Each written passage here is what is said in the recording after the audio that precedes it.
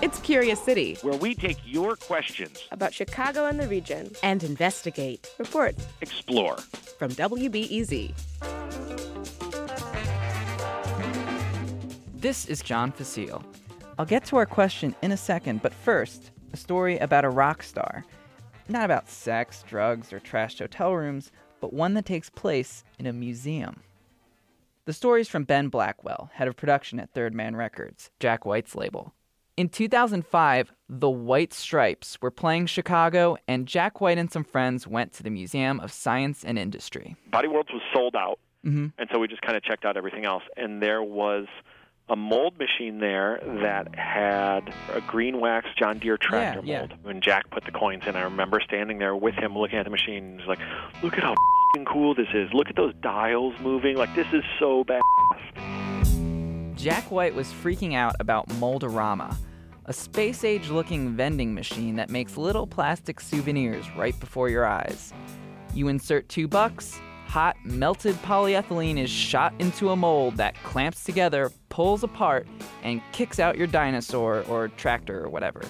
It's warm and smells slightly cancerous, like a melted spatula. You find the machines at tourist hotspots, zoos, Chicago's major museums, the Willis Tower. If you grew up here, you probably have one. That was not the case with our questioner, University of Chicago librarian Julie Picentini. I missed it as a kid. There's something that I'm longing for or something that I wish for, but I don't have those memories. Julie was like Jack White. She got wowed by Mold-A-Rama as an adult. Jack got his own machine.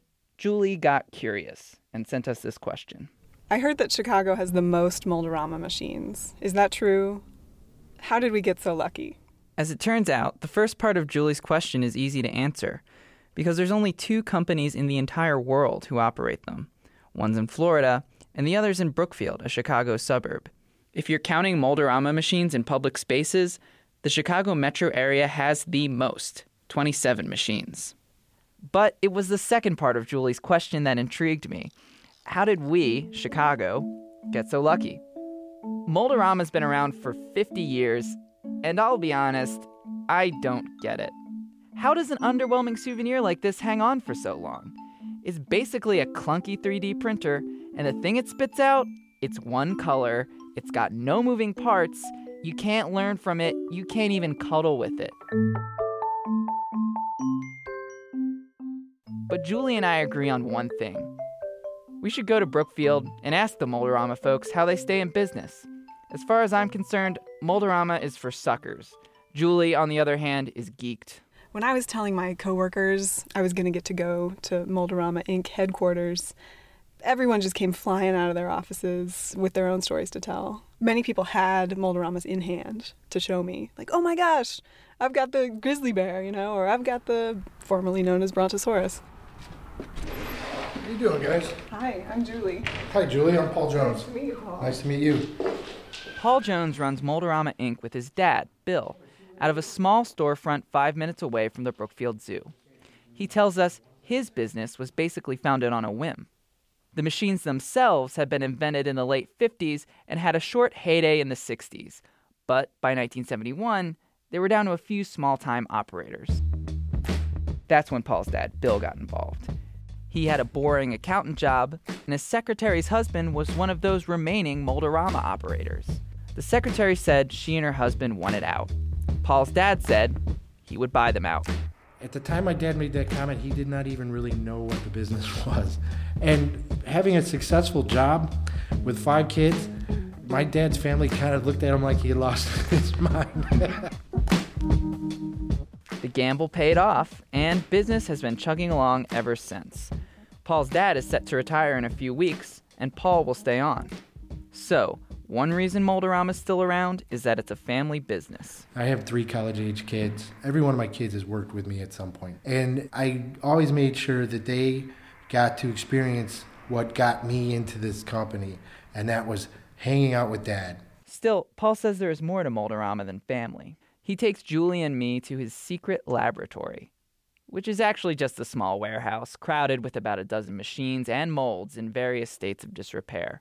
This one produces macaw figurines. I'm touching the mold. That's a 50-year-old mold right there. Wow, may I? Yeah. And this is the key to the Mold-A-Rama trade, the reason why it's stuck around for decades. The original machines were so well built that Paul doesn't need to manufacture new ones. All he has to do is clean and repair a limited supply of old machines. Every Mold-A-Rama machine you can see in Chicago or Florida or in Jack White's record store is at least a half-century old. You know, in today's world, vending machines are meant to last 3 to 4 years. And then they take them out, junk them, make new ones. And I think they would laugh if you told them, I want you to make me a machine that's going to last 50 years. It's just not going to happen. So there you have it. Julie's satisfied. She's got the secret sauce behind Chicago Mold-A-Rama. But can it last? For me, I gotta see a Mold-A-Rama in action, in its natural habitat. So Paul and I go to the Brookfield Zoo's reptile house, where I step up to one of his contraptions. Let's rock and roll. Okay, I'll say it. Mold-A-Rama is a unique product, and seeing it made right in front of you is pretty neat. But it's unbelievable that Paul is putting his kids through college by maintaining this arcane fleet of machines, when your average gift shop has much cooler stuff. To keep up, he's gotta keep selling plastic figurines at $2 a pop. But according to Paul, sales are better than ever. Paul Jones may not have a master marketing plan for Mold-A-Rama, but he does have a theory about its staying power. The Mold-A-Rama machine is America 20 years ago, maybe 30 years ago, where we were all about manufacturing. You know, it just brings people back to probably a simpler time. Cool. It's a little green crocodile, and it's warm and pungent. It's warm. And I gotta admit, as Paul and I walk around the zoo, I can't resist taking another sniff. Still smells. It'll smell for a while, actually. My truck smells like that. I go home smelling like that. My wife says, you smell like Mold-A-Rama. Reporting this week came from me, John Facile. Special thanks to questioner Julie Pisantini, who was able to fill a gaping void in her life. So now you have your Mold-A-Rama experience that you were looking for. I guess so, yeah. Here's that childhood memory. Better late than never. Support for Curious City comes from the Doris and Howard Conant Fund for Journalism. Hey, this is Curious City editor Alexandra Solomon, and John first reported this story in 2015, so we've got a few updates for you. Paul Smith's dad, Bill, is still a co-owner at Mold-A-Rama, Inc., but he's now retired and comes into the shop from time to time to help. Mold-A-Rama machines in the area now take credit cards, and the price has gone up from $2 to $3 a pop. Paul Smith told us it's still a bargain. Next time on Curious City, a question based on a mysterious detail on an old map of Chicago. There was this one word kind of over towards the lake that was lizard. The map suggests Chicago once had a lizard-shaped effigy mound, a large sculpted dirt mound built by native people about 1,000 years ago. But was it really there? And if so, what happened to it? That's next time on WBEZ's Curious City.